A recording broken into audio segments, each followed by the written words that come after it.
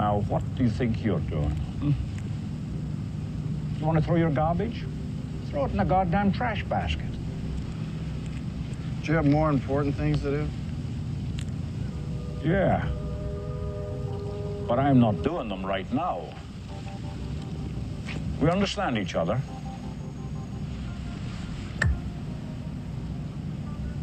Okay, pal, why the Mahaska? Why are you packing the gun? I'm a Treasury officer. All right. Just remember what we talked about now.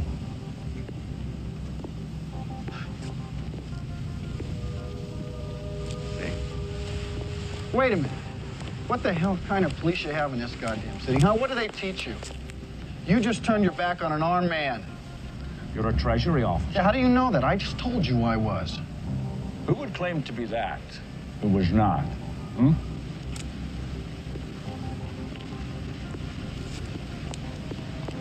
What's your name and unit?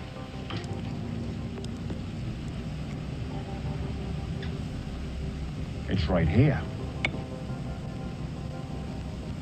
You got a beef. What is it? How did you know I had a gun? What do you want, a free lesson in police work? No. Are you okay, pal? I had a rough day on the job. Are you going home now? I was about to. Well then, you just fulfilled the first rule of law enforcement. Make sure when your shift is over, you go home alive. Here endeth the lesson.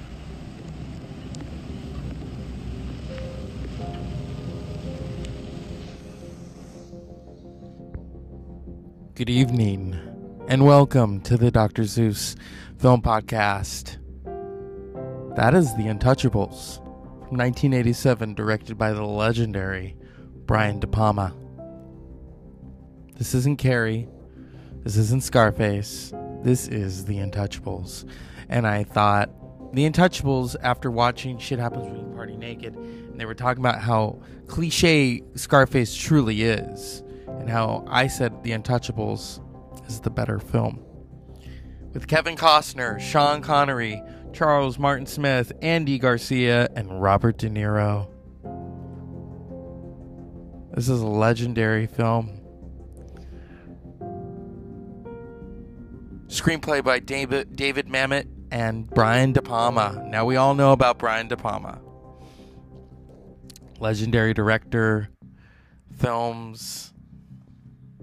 The Untouchables. The Untouchables with a score by Maestro himself, Mr. Ennio Morricone.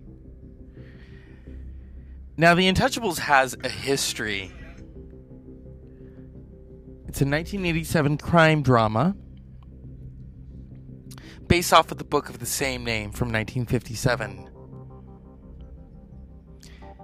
The Untouchables premiered on June 2nd, 1987 in New York. It was nominated for 4 Academy Awards, winning Sean Connery Best Supporting Actor. It takes place during Prohibition. The historical accuracy. While the film is based on historic events, most of the film is inaccurate or fictional. The raid of the Canadian border never happened, and neither did the courthouse or the railway station shootouts. Ness didn't kill Needy. Needy committed suicide in 1943, 12 years after the trial, and Ness's unit had very little to do with Capone's final tax evasion conviction. So this is a wonderful fantasy film. Great cast. I talk about these films because, well, they're classics. Not everyone would agree. Some people would prefer Scarface, and that's fine. That's fine. But those who have seen The Untouchables, you know what I'm talking about. And Sean Connery's performance is legendary. Here he is. Welcome to Chicago. This town stinks like a whorehouse at low tide. Now, the first thing is, who can you trust? Nobody. The cops, nobody. Because nobody wants you here. Nobody. Well, then why are you helping me? Because I swore to uphold the law. And if you believe that, I'll tell you another. Now, who can you trust? I can trust nobody. That's the sort. Well, if I can trust nobody, where are we going to get help? And if you're afraid of getting a rotten apple, don't go to the barrel. Get it off the tree. Get it out of the tree. Finger on the trigger guard. Check those cartridges. Later it all around the leg. Stand back. About face. Barry, I want you to meet Mr. Elliot Ness. Yeah. Treasury Department, how are you? We need a recruit for extended duty. Now, this man is to be seconded to the Treasury Department. We have the full cooperation of the Chicago Barry, police. who is consistently the best shot of this class? Williamson and Stone. Good. Well, call them out for me, will you? But one at a time. Right. Excuse me. Are either of the men married? No. Good. Williamson, You're married. front center. I don't want any married men. All right. Stand easy, son. I want to ask you something. Why do you want to join the force? To protect and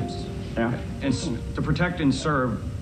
To protect and Please don't search for the yearbook answer, huh? Just tell me what you think. what I think Yeah. you could help with Oh. force. The You can help. force Huh? with crime. Thank you. There goes the next chief of police.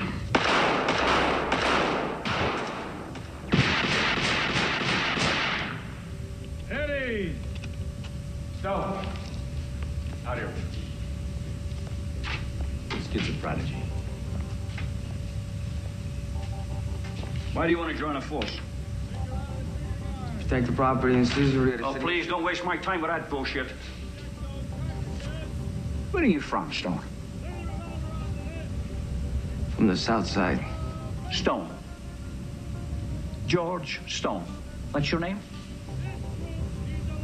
What's your real name? That is my real name. Nah. What was it before you changed it? Giuseppe Petri. Jeez, I knew it. That's all you need, one thieving wop on the team. What's that you said? I said that you're a lying member of a no-good race. It's much better than you stinking Irish pig. Oh, I like him. Yeah, I like him too. You just joined the Treasury Department, son. Yeah, okay. Elliot Ness. With reports from stakeouts on the north and west side and surveillances of the Thank metro. you, Lieutenant. Thank you. So that scene right there, interesting, yes, because what does Sean Connery's character Malone do? He provokes him just to see how good a shot he is, but also how quick he can draw that gun. In the exchange, you got Andy Garcia. I mean, I don't know if that was his first film. Probably. Went on to do Godfather 3, Oscar nomination. Untouchables is a legendary film. And this is them assembling the team. What do you think? I think there's nothing like vaudeville. That's what I think. Now, are you ready to go to work? Where are we going? On a liquor rig. Need another man. Ness, it's very interesting. I found a financial disbursement pattern here which shows some irregular... You carry a badge? Yes? Carry a gun.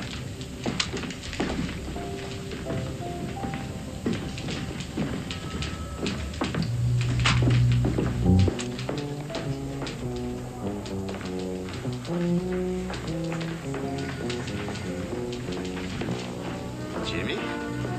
What? What the hell are you dressed for? Halloween? Shut up. I'm working.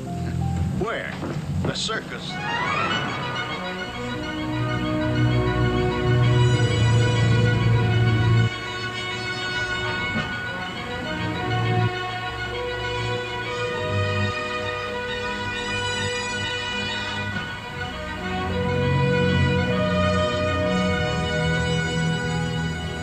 Here we are. What are we doing here? Liquor raid. Here? Mr. Ness, everybody knows where the booze is. The problem isn't finding it. The problem is who wants to cross Capone. Let's go. Around the corner. You better be damn sure, Malone.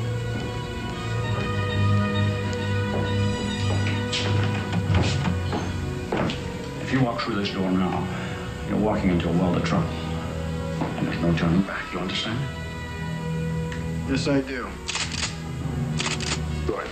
Give me that axe.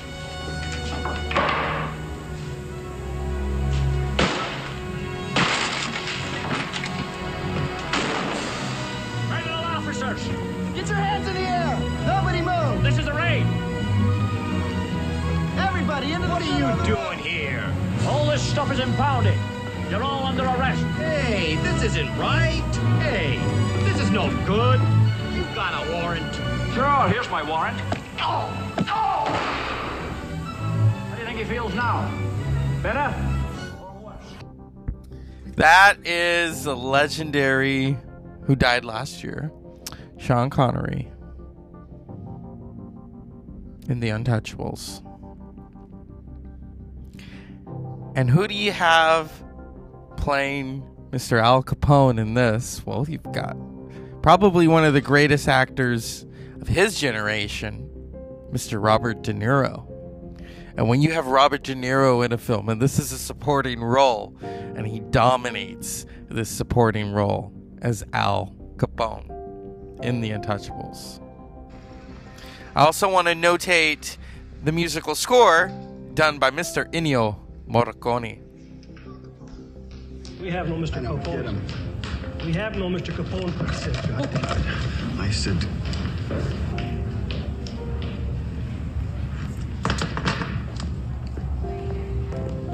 Something you want here? My friend was killed today. I don't care. You don't care. Hey, now he does. Come out here, Capone. You want to fight? You want to fight you and me right here? That's it. Come on. What's the matter? You afraid to come out from behind your men? You afraid to stand up for yourself? You want to do it now? You want to go mad now? Come on, you son of a bitch. What? Easy. You talk to me like that in front of my son, fuck you and your family. It's me. It's me. Not this one. Not this one. You fuck, you got nothing. Not a lot of talking of bad. You hear? Because you got nothing. You got nothing in court. You don't got the bookkeeper. You got nothing. Nothing. And if you were a man, you would have done it now. You don't got a thing, you punk.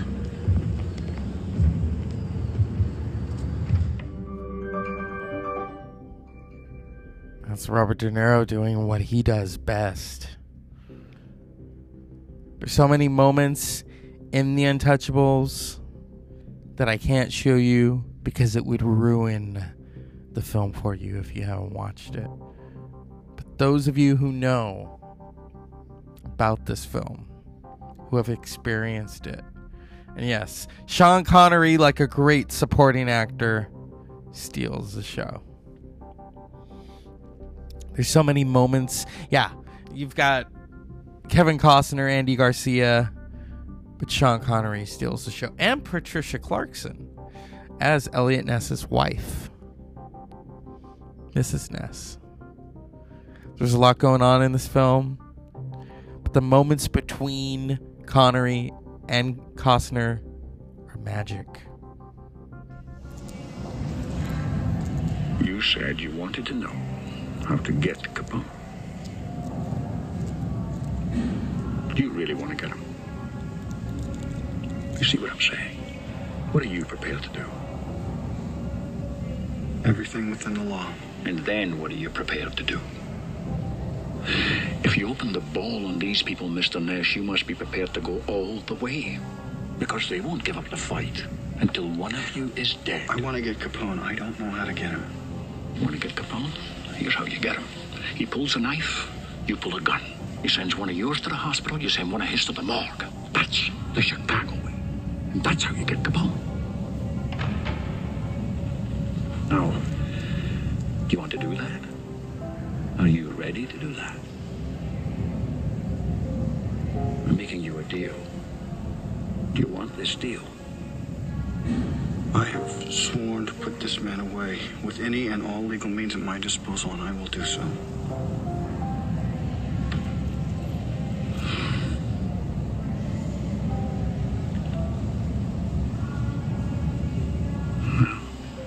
The Lord hates a coward.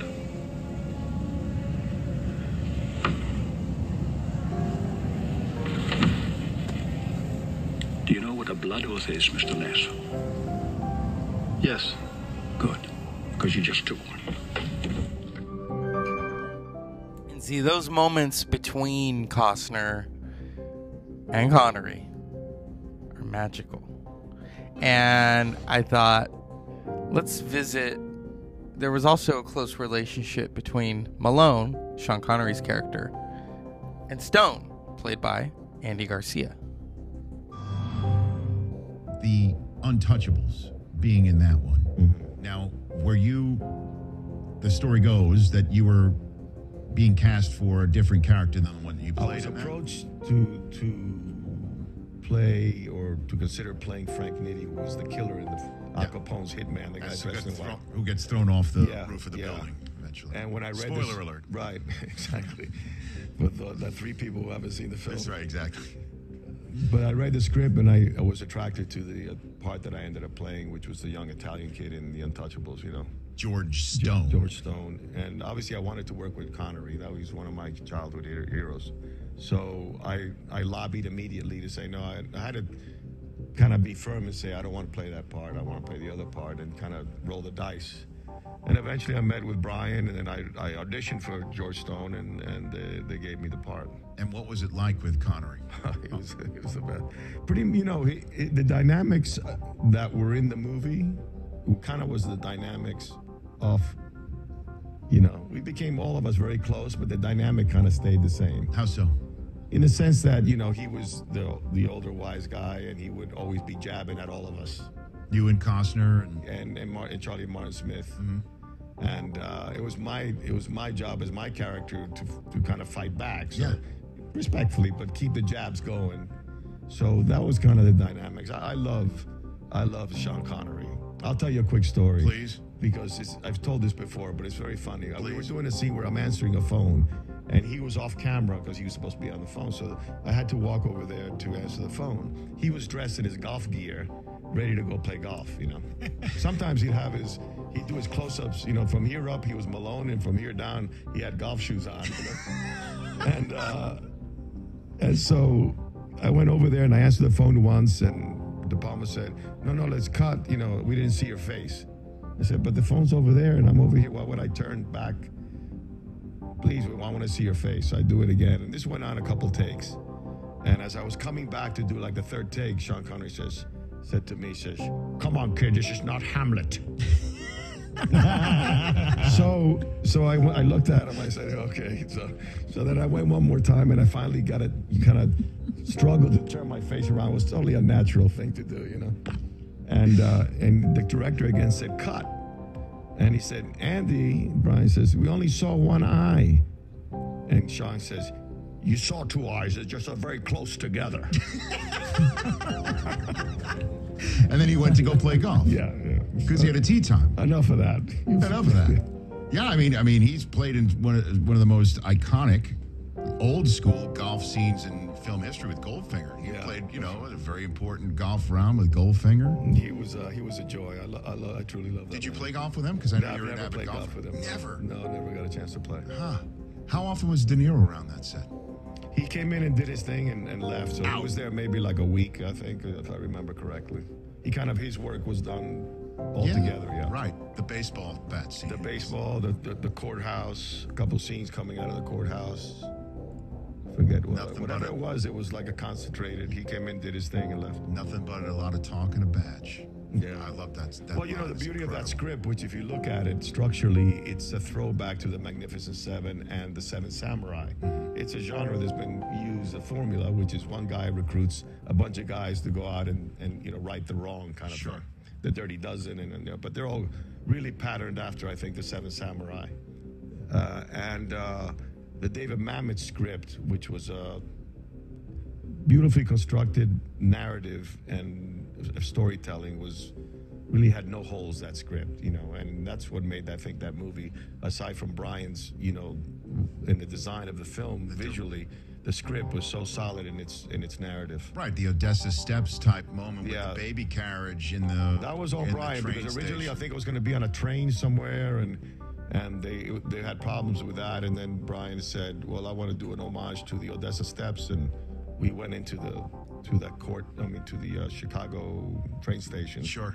And did that whole thing, and it kind of started evolving, as it got to the point where the carriage was finally and I remember Brian called me in and said, the stunt guy goes, "What would you do? We want you to come in here and try to save the carriage at the last minute, but toss one of the guns to Kevin, one of your guns, because he's out of guns and bullets. What would you do?" And I used to play baseball as a kid, so I kind of looked at it, and there was a marble floor.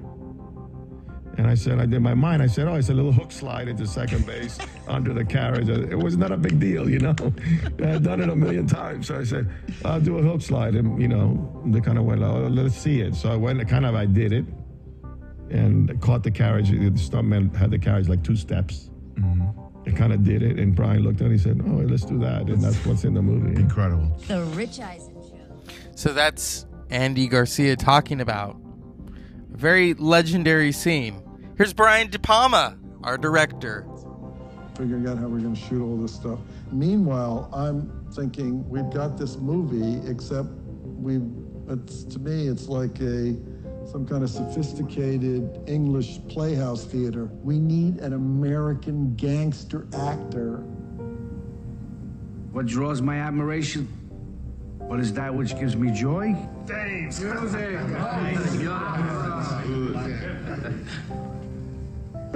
Baseball.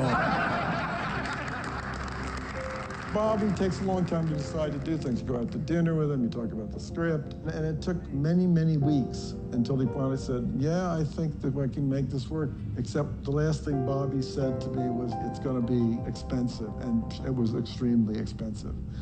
Well, it's a little different with the movie stars that you've kind of discovered. The thing about Bobby is I've known him since the mid-'60s. On The Untouchables, Bobby was not learning his lines. And I just went with him to when he was putting his makeup on, and I would rehearse these lines over and over again with him until he knew them. Plus, he had to put on some weight to play Al Capone, and he had his hair shaved back. He wore the kind of silk underwear that Al Capone wore. You never saw it, but he had it on. And so that's the director of The Untouchables, Mr. Brian De Palma, talking about Robert De Niro, legendary Robert De Niro.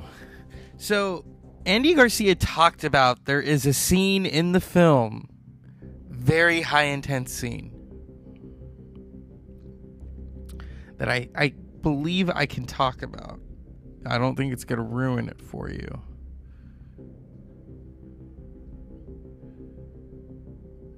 If we can...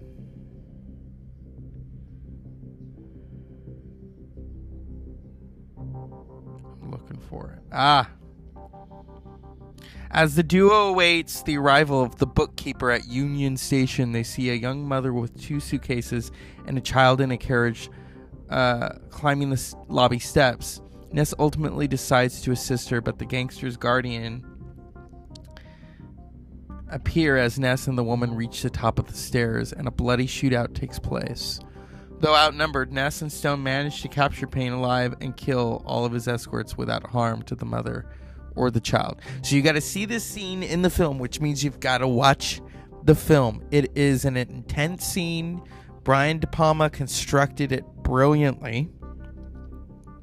Now, Brian De Palma was known for films with a lot of blood. Think about it. Carrie, Scarface, even The Untouchables has a lot of blood. And that's what, I mean, think of the films that Brian, Dressed to Kill, Scarface, The Untouchables, Mission Impossible, Blowout, Body Double, Casualties of War, Carlito's Way, Femme Fatale.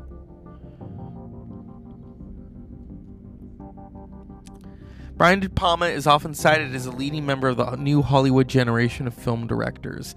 His directing style often makes use of quotations from other films or cinematic styles, and bears the influence of filmmakers such as Alfred Hitchcock and Jean-Luc Godard. His films have been criticized for their violence and sexual content, but have also been championed by prominent American critics such as Roger Ebert and Pauline Kael. Yeah. And so we add The Untouchables to that list. Now, something happened when it came to The Untouchables. And someone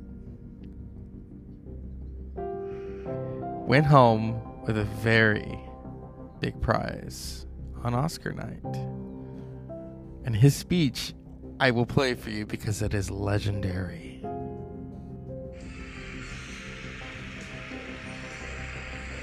Here we go.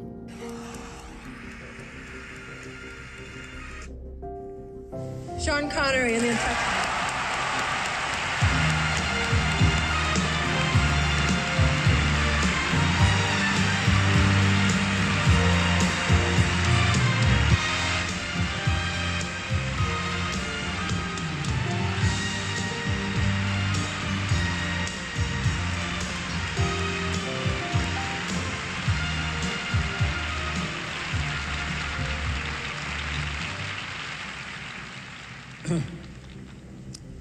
Good evening. Ladies and gentlemen, friends, a few enemies. I don't think there's anyone aware, or unaware rather, in Hollywood or the rest of the world tonight that this is the 60th anniversary of these Academy Awards. And I just realized myself the other day that my first one and only attendance was 30 years ago. Patience truly is a virtue. But in winning this award, it creates a certain dilemma, because I had decided, if I'd had the good fortune to win, that I would give it to my wife, who deserves it. But this evening I discovered backstage that they're worth $15,000, and